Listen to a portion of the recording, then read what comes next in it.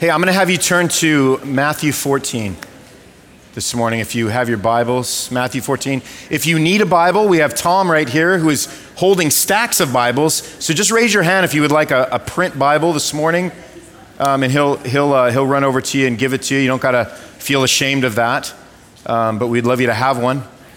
Matthew 14. If you're on a device, we're going to be going through the ESV version. And there is Melissa and I have this, we have this outside porch that was converted into a sunroom at the house that we live in, Where else would it be? It's a slow morning for me, guys. But what's amazing is we get to sit there in the mornings. It's where we, start our day and pray and read God's word and catch up on life, catch up on the sleep we had. And so we get to see things, though, because we can see out the window onto the street. And there, for the past couple of months, there has been this dude on rollerblades that has been attempting very early in the morning. And he has a backpack on. It looks like he's going to work or school. And he's been just attempting to get up the street. And clearly, this is not a brother who is a rollerblader, right? I mean, he is so stiff. I mean, he literally, it takes him about an hour to get up the street. It's like a newborn trying to take his first steps. It's so bad. I mean, if you could see the look on his face while he's doing this, and I almost feel bad that I'm looking at him like I shouldn't be, but it's like, well, you're right in front of my house and there's a window. I don't know what else to do. But the look on his face is just so scared, yet so determined to just get down the street. And he's been doing it now for a long time. In a sense, it's kind of an analogy for our lives. We are fearful, we are wobbly people. I'm watching this brother, I'm semi-judging him, except there's no way I'd put on those blades for even a minute, right? But it does kind of, in a lot of ways, kind of speak to who we are, And believe it or not, like I said earlier, I am a person, I'm a human being, therefore I fear. And I fear with both rational and irrational fears. We contain both of those kind of fears in our lives. And then interestingly, we come to Scripture and we're commanded by God to do what? Well, to fear not. Don't fear. And yet on almost every page, we see examples of how godly people react to fear as well as how they act out of fear. And there's a theological term for fear that I like to use, and it's called scaredy cat, right?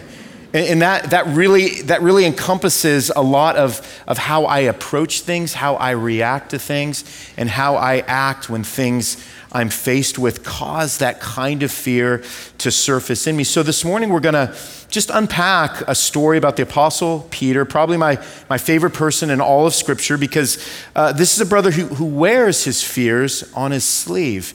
He wasn't shy about his fears. Some of us are shy about letting our fears become exposed. Maybe Peter was shy, but all the accounts we're given of him are usually that he doesn't seem very shy about his fears. He's the guy who, almost unbelievably so. This is the guy who rebukes Jesus at some point. He disagrees with Jesus.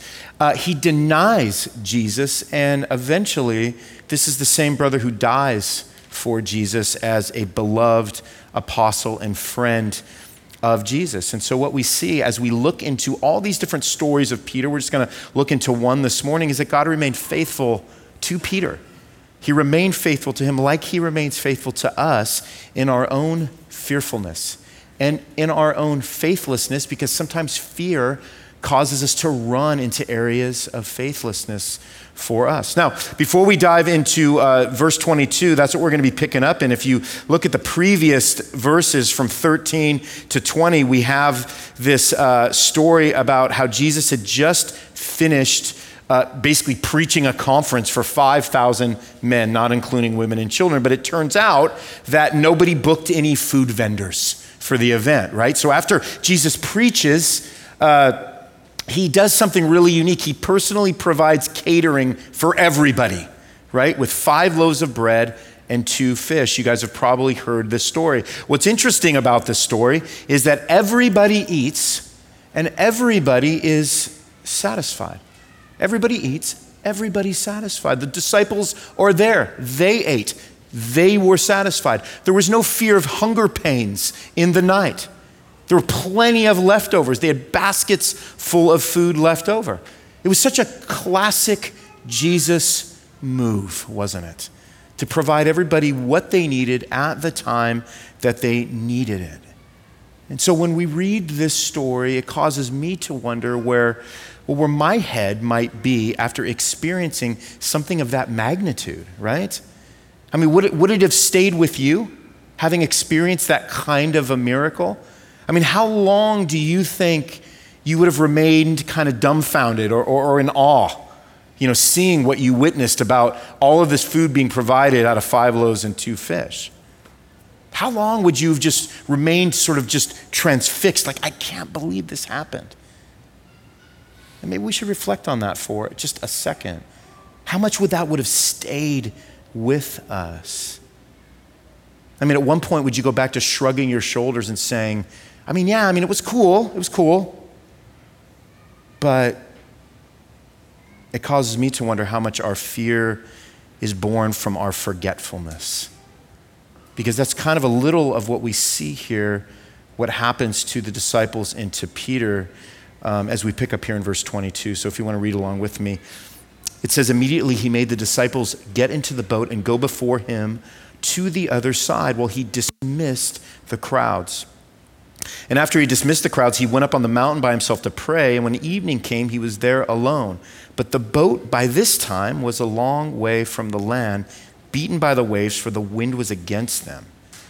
And in the 4th watch of the night, he came to them walking on the sea. Let's just pause right there for a second. So after he dismisses the crowds, Jesus tells his boys to immediately, again, I want to take note of that word, immediately get in the boat and then go, these 2 words, before him to the other side so he could go on just a brief mountain retreat for some alone time to pray. Now, again, I don't want to miss putting an emphasis on those 2 particular wordings there, immediately and before him, because they tell us something about Jesus. They tell us that Jesus is never arbitrary when it comes to timing. He didn't say, guys, why don't you wait a few hours, or if you want, just camp out, or whenever you want to start making your way across the water, I'll catch up with you. He said immediately charges them to go across the water. And then secondly, the disciples thought they were going on a boat ride without their captain. And if they thought that, they were wrong. And it causes me to think that in our fear, in my fear, we forget how much Jesus works unseen, behind the scenes, yet always seeing us, right? It's just that sometimes what happens, which is what we'll see here, the lenses of our mind become foggy when the weather of our life changes unexpectedly. And doesn't the weather of our life change unexpectedly? Rarely do we see or know what's coming by the time it hits us. It just kind of hits us. So by the time he's finished praying, it's late, the boat is long gone, and it becomes caught up in some rough waters, it says. So at 3 a.m., Jesus literally steps out on the water, again, as a man unconcerned by lack of transportation or travel weather, right? And he approaches them, it says in verse 25, just walking on the sea. Notice how nonchalantly this is stated in the text, right? Like there's no caps. It's not all caps, he walked on the sea. There's no qualification, there's no exclamation point. If I were to tell you a story about Jesus approaching me walking on the sea, I might get a little animated. But that's not what we see here at all. And it might be helpful for us to remember that this wasn't Jesus' first miracle. What did we just read about with him feeding the 5,000? I mean, this is someone who just created a literal banquet out of a number 4 value meal, right? So this stroll he takes on the water, this supernatural stroll on the surface of the water, provides even further evidence that this is somebody different, right? This is someone who rules over the elements, unlike us.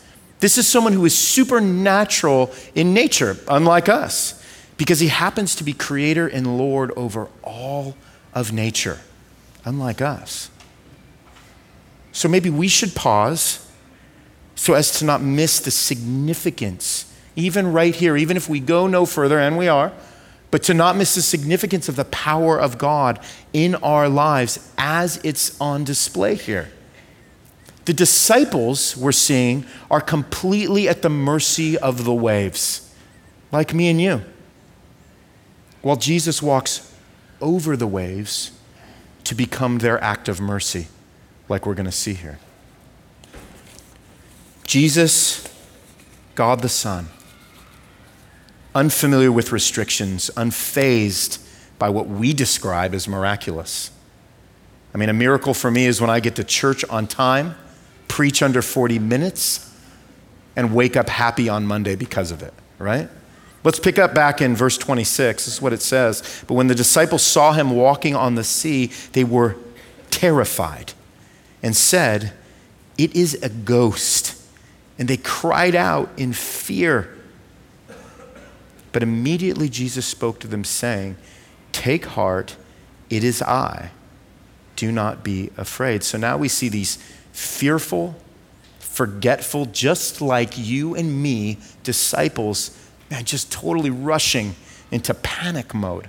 Does that sound familiar in your life when you're faced with something that changes unexpectedly for you, something that you weren't expecting? Your first tendency is to misidentify it, to maybe not even see it for what it exactly is, but it conjures up so much fear inside of you that it becomes your natural reaction. And of course, how can we blame them, right? I mean, seeing a guy walk on water, it feels like the start of a scary movie, right? I mean, if Jesus would have had a GoPro on his head, we'd have some unbelievable footage 2,000 years later, but we didn't have that.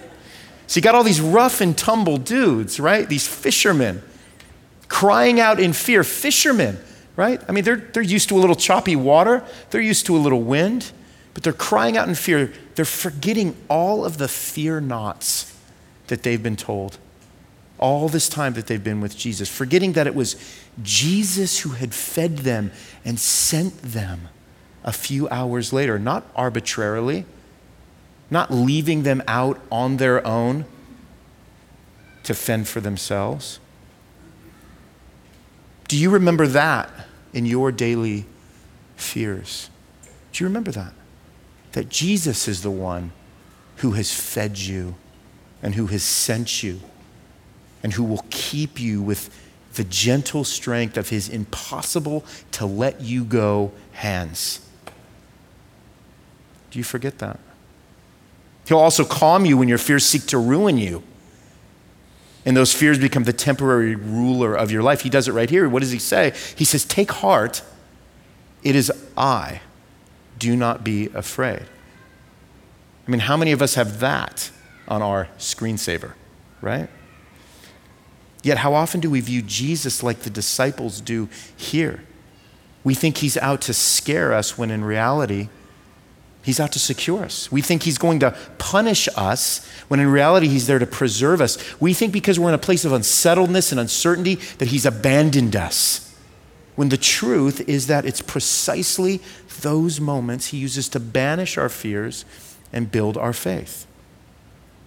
How forgetful do I become in both my rational and irrational fears? Look at verse 28. And Peter answered him and says, "Lord, if it is you, command me to come to you on the water." And he said, "Come." So Peter got out of the boat and walked on the water and came to Jesus.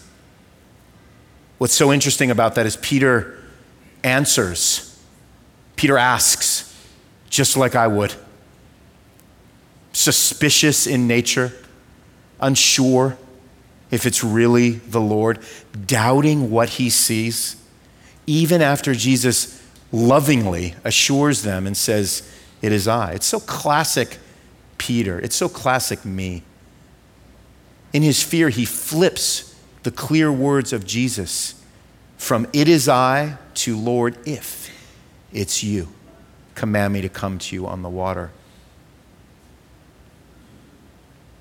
What's so interesting is that in our world, as fearful people, We live a life of if it's yous before the Lord, don't we?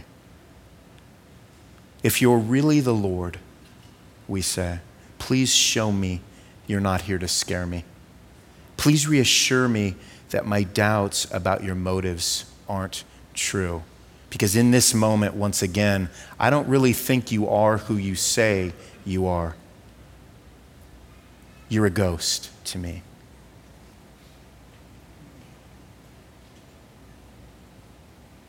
But then we see Jesus' response.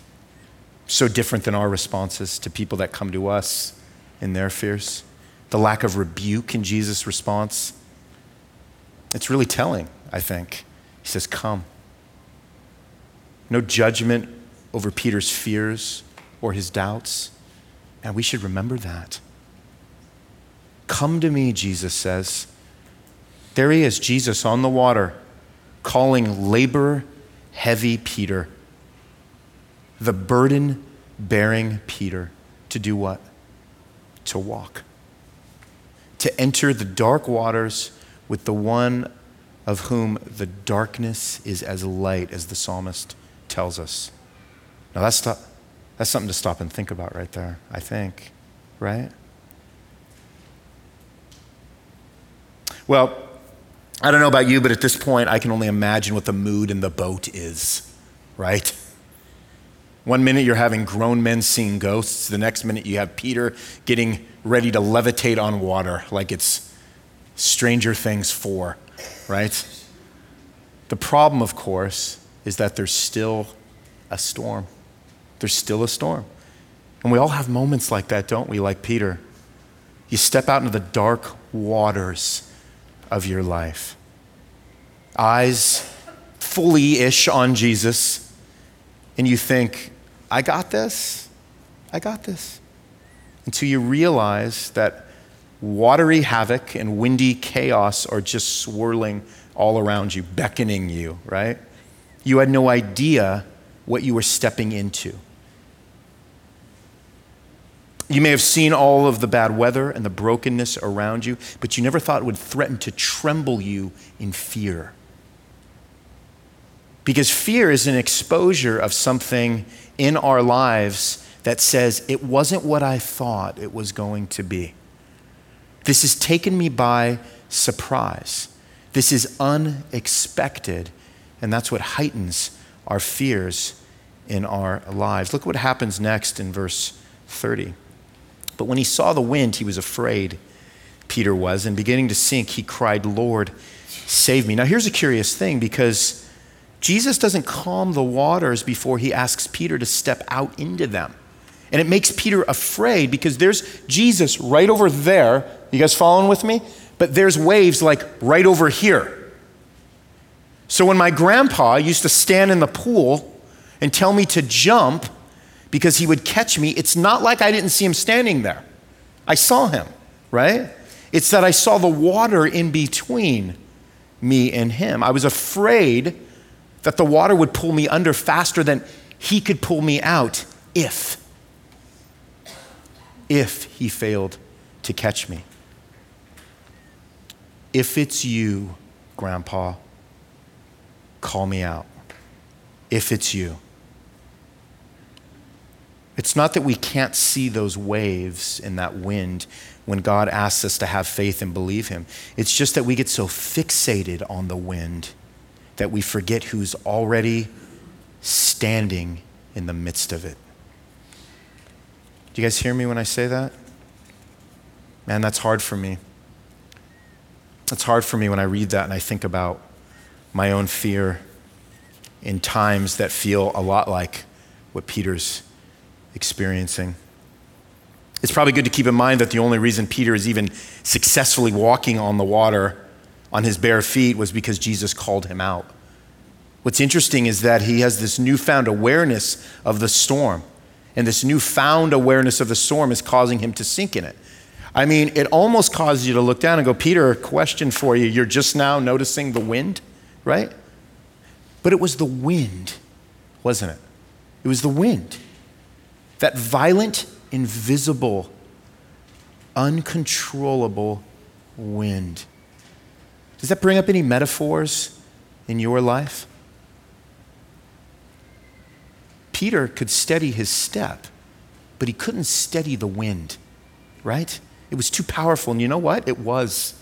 The wind was too powerful for Peter, but Peter forgot that he wasn't being supported by his own stamina. When Jesus called Peter to come, he didn't expect Peter to step up. He was asking Peter to step out. There's kind of a big difference between those two things, right?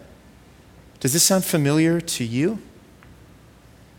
In the ways that, man, we embark on something, we feel like, man, we got to pull up, I don't know what bootstraps are, but we got to pull up the bootstraps, you know? I haven't had a pair of straps on my boots since I've had boots. I don't know. We're still trading out on the 18th century on that metaphor, right? But I feel like, man, I got to somehow I got to get all my stuff together. I got to collect myself. I got to step up. Step up, man. Well, in reality, God's always calling his people to step out because he's going to raise them up. There's a big difference between those two things. It's hard to know how to distinguish. But you know what's interesting? Peter did step out, didn't he? Peter did step out. We're real hard on poor Pete here, right, for sinking. But we give him no credit for stepping out. Well, let me propose this thought. Would it have been better for Peter to make it all the way to Jesus or to start sinking and need Jesus to save him?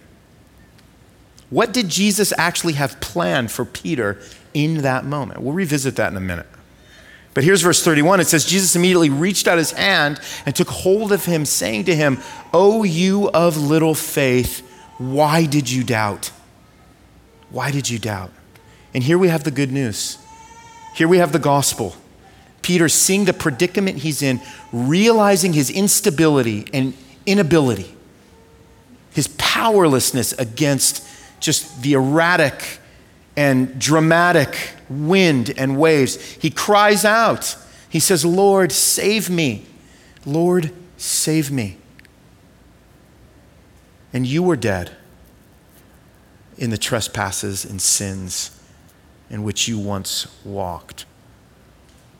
But God, by grace, raised you up with him, Paul tells us. Remember that Peter was always going to sink, and Jesus was always going to save a sinking man by raising him up to be with him. Jesus asks, "Why so little faith, Peter? Why did you doubt?" But Jesus doesn't get angry with Peter and do what my sister did in the pool, which was keep dunking my head underwater until I couldn't breathe anymore because she was really mean. The picture here is one of Jesus carrying the boy with the wounded pride and the fearful eyes back with him. Not alone, but with him, to the boat.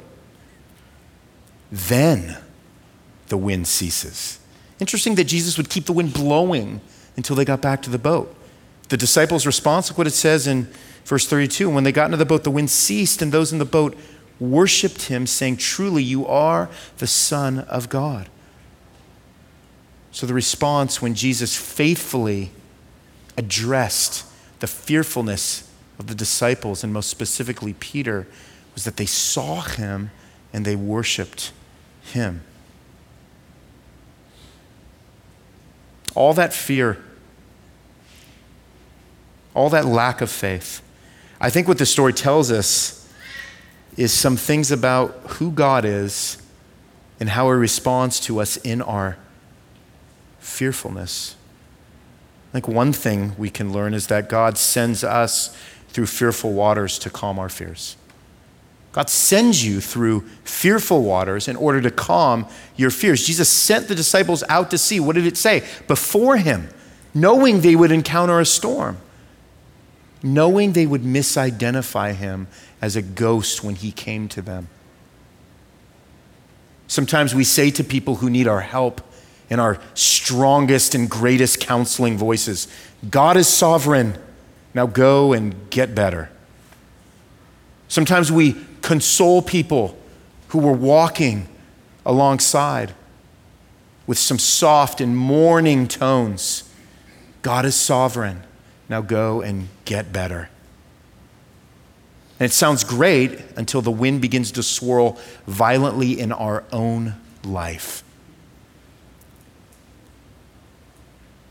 And all that stuff we just said to others becomes folklore for us. I wonder what that tells you about all of your ordained storms in your life. What is Jesus really interested in calming when you find yourself in the middle of fearful situations? Is he wanting to calm the stormy waters, or is he wanting to calm your stormy soul? Jesus could have calmed the wind. He could have walked to the boat. He could have had a nice boat ride with his boys back to shore, but he didn't. He waited for that storm. God is like that, isn't he? When I am afraid, I will trust in you, the psalmist writes, acknowledging that the trust follows the fear, not the other way around. God puts you in a place of uncertainty to make you less certain about your own abilities. He puts you in a place of unrest so that you can be rescued. God's purpose is always for your worry to be transformed into worship. So God does that. He sends you through fearful waters to calm your fears. God's character also in that, it's not changed by your fear. His character is not changed by your fear. Peter wasn't very disciple-y in this moment, was he? I mean, neither are we. In all of our anxiety-ridden talk and singing about God being our mighty fortress and all glory be forever to him. It's the right thing to do, by the way. And yet God, the author, is still going to reach down to you in your fears. And he's going to finish the chapter he began writing when he bound you to himself through the obedience of Jesus, his son. Do you think your fears and your doubts are that strong and powerful? Was Peter's fear so powerful? Do you think all of your "if it is you, Lords" somehow have the power to change the reach of his hand to take hold of you?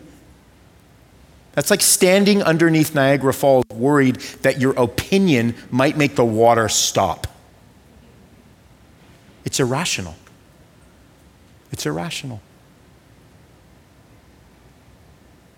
What we find is that our macro fear and micro faith are no match for the mission of Jesus. So God, he sends you through fearful waters to calm your fears. His character's not changed by your fears. And finally, he reveals his faithfulness in your fearfulness. So your fearfulness is the occasion then for God to reveal once again his faithfulness to you. Listen, if the sea had been tranquil, well, there would have been no occasion for Jesus to do what he did, right? See, the big thing, and maybe you've experienced this maybe if you grew up in Sunday school, but the big thing that people tend to center on in this story is that Peter took his eyes off Jesus, saw the wind, doubted, and started sinking, thinking it was Peter's lack of faith that caused him to drown. Okay. I think there's a more important point here for us. And I think it's that it's not that Peter sunk, but that Jesus reached down and saved him. Why? Because Jesus already knew Peter was going to sink. He already knew the outcome of Peter's doubts and fears. You should let that help you right now. He already knew the outcome. Jesus sent Peter out to sea, listen, so he could save a drowning man. That's significant for you and for me. He did it in order to show Peter that he was God and that his faithfulness was not dependent on Peter's macro fears and his micro faith. Isn't that phenomenal? You just look at that and you go, what? So that's how we answer the question that I asked earlier. What would have been better for Peter to have made it across the water to Jesus or to be saved from drowning by Jesus? Now listen, the former, I probably would have made a better story. The former would have shown a bold and unwavering faith, right? But it also plunged Peter into arrogance. And if you know Peter, that's not a stretch, right? If you know me, that's not a stretch. But when Peter's doubts and fears overwhelmed him and he started sinking, he got to experience the saving arms of Jesus. What do you think was the more helpful experience for Peter when he was getting ready to start preaching the gospel and suffering persecution? Because that was going to be the rest of Peter's life. What do you think is the most helpful experience for you? Oh, fearful, doubting, delighted in son and daughter of God. If some of you are honest, you would say to me, Ronnie, my faith is so weak. My fears are so immense. I don't think I would have even gotten out of the boat. Right? I have so many doubts, so many fears. Well, you're in good company. First off, with me. Secondly, with the psalmist when he writes in Psalm 69, "Save me, O God," the psalmist writes, "for the waters have come up to my neck. I sink in deep mire where there is no foothold. I have come into deep waters and the flood sweeps over me." And for some of you, every Sunday morning you walk into this warehouse, that's you. That's a description of you. And yet, here you are. You came here. You came to a place where you knew you would hear God's voice telling you again to come to him and be reminded that when you're too fearful to walk, he will be your shepherd and carry you forever, like the psalmist writes. And you'll live to rejoice again, like Peter would. God doesn't condemn us in our fears. He comforts us in our fears. He reaches out to us. He raises us up in our fears. That rollerblader, that story I told you 25 minutes ago, he's still riding up our street, and he's an amazing rollerblader now. I mean, the dude just has it. You would never know that he hadn't been rollerblading for the last 10 years or whenever they invented rollerblading. But he's really good. He's learned to move forward less fearfully. His legs and his balance are becoming more conformed to the blades. It's still the same pair of blades, sorry. He's still wearing the same blades. They haven't changed. He's been more conformed to their steady direction. What a great thing that he didn't let his fear stop him from stepping out. It's true that without faith, it's impossible to please God. But for fearful people like me, who have put their faith in Jesus to save them, I'm reminded that God will surround me and preserve me in the rush of great waters, just like the psalmist writes. At the same time, faithfulness doesn't mean foolishness. Doesn't mean foolishness, right? It doesn't mean putting ourselves in situations where we test God for his faithfulness. It causes us to wonder in our fear if we are living a life of disobedience in some areas in our life. It causes us to ask the question here at the end, are we obeying the Lord? Have we fallen into certain fears because we have placed our faith in untrustworthy things? Maybe for us it's money. Maybe money has a stranglehold over us. Constantly preoccupied with finances. Constantly thinking about ways you can acquire more cash. Maybe greed has a grip over you. Maybe it's a relationship that you wish you had and you've striven after, and it's not going the way you want it. So you find yourself just continuously going after a certain person or dreaming of the kind of relationship that you want and you need, and God is not materializing it for you, and it consumes you and it makes you more afraid at the prospect of maybe never having it. Maybe you're somebody who loves to stay in shape, and you've just gotten on one of those trains where that's all you do. It's all you think about. Everything in your life is formed around this idea of just perfection, body perfection, because body imaging just rules your thoughts, rules your heart. It causes you to be afraid, thinking, I can't go back. I got to maintain this. I got to keep this going. There's so many things that compound our fears, and at some point, God will need to save you from sinking in them. Do you think Peter cared what the other disciples thought when he was sinking? I thought about that, right? Do you think when he knew all of his brothers were behind him and he starts thinking, do you think he cared what the other disciples thought? It certainly didn't look like it, like he was trying to save face, right? I mean, it doesn't say like, hey, Jesus, hang on, I'm an amazing fisherman, give me a minute, I can probably handle the water. Right? It doesn't tell us that. It says, no, Peter immediately says, Jesus, save me. Are you in that place? We're like, no, I got this. Those things you described, okay. I tip into some of those things. I am fearful about those things. I do have these areas of rational and irrational fears that characterize my life, but I don't want to go that far, Ronnie.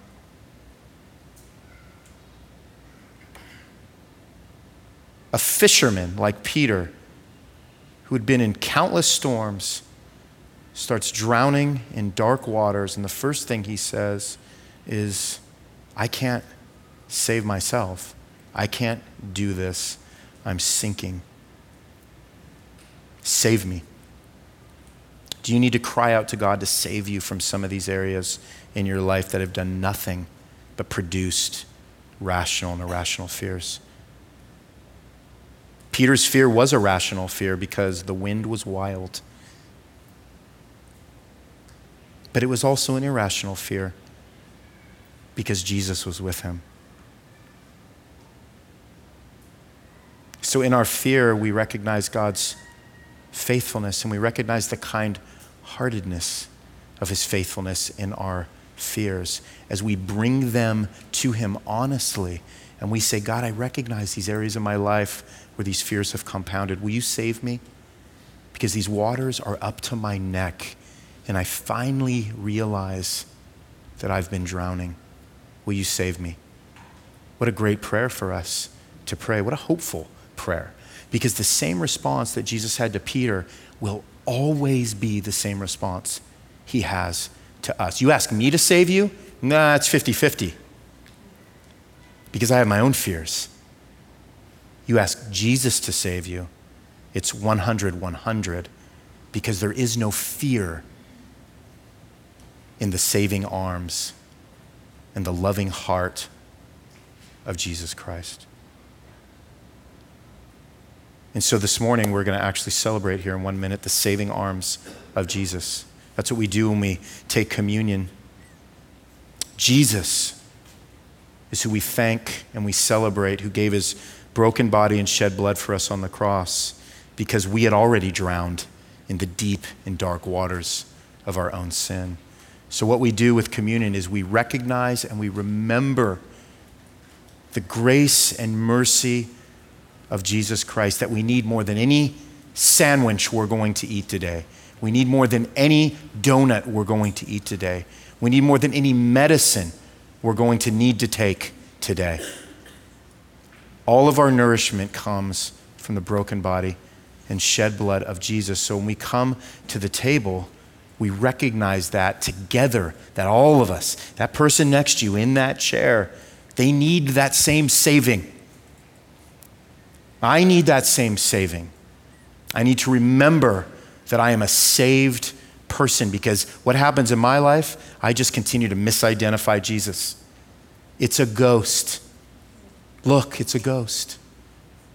If it's you, Lord, coming to the table is a reminder that Jesus is saying, it is I. take heart. Don't be afraid. Because I've taken everything, all of your fears, on my shoulders on the cross. So that's what we celebrate. I'm going to pray. As I pray, the ushers are going to come, and then we're going to take together. God, we thank you that our fears are no match for your faithfulness. So God, as fearful people, we know that you've commanded us to fear not, and the reason why is because you have steadfast love always at our disposal and available to us. Because, Lord, all of our fears in reality have been conquered on the cross. And so, God, I pray, Lord, as fearful people, Lord, that you would help us. We would be reminded that we can come to you because you're not a mad dad, but you're somebody who is patient and who will raise us up to be with you in all the windy, watery storms of our life. And for that, we thank you in Jesus' name. Amen.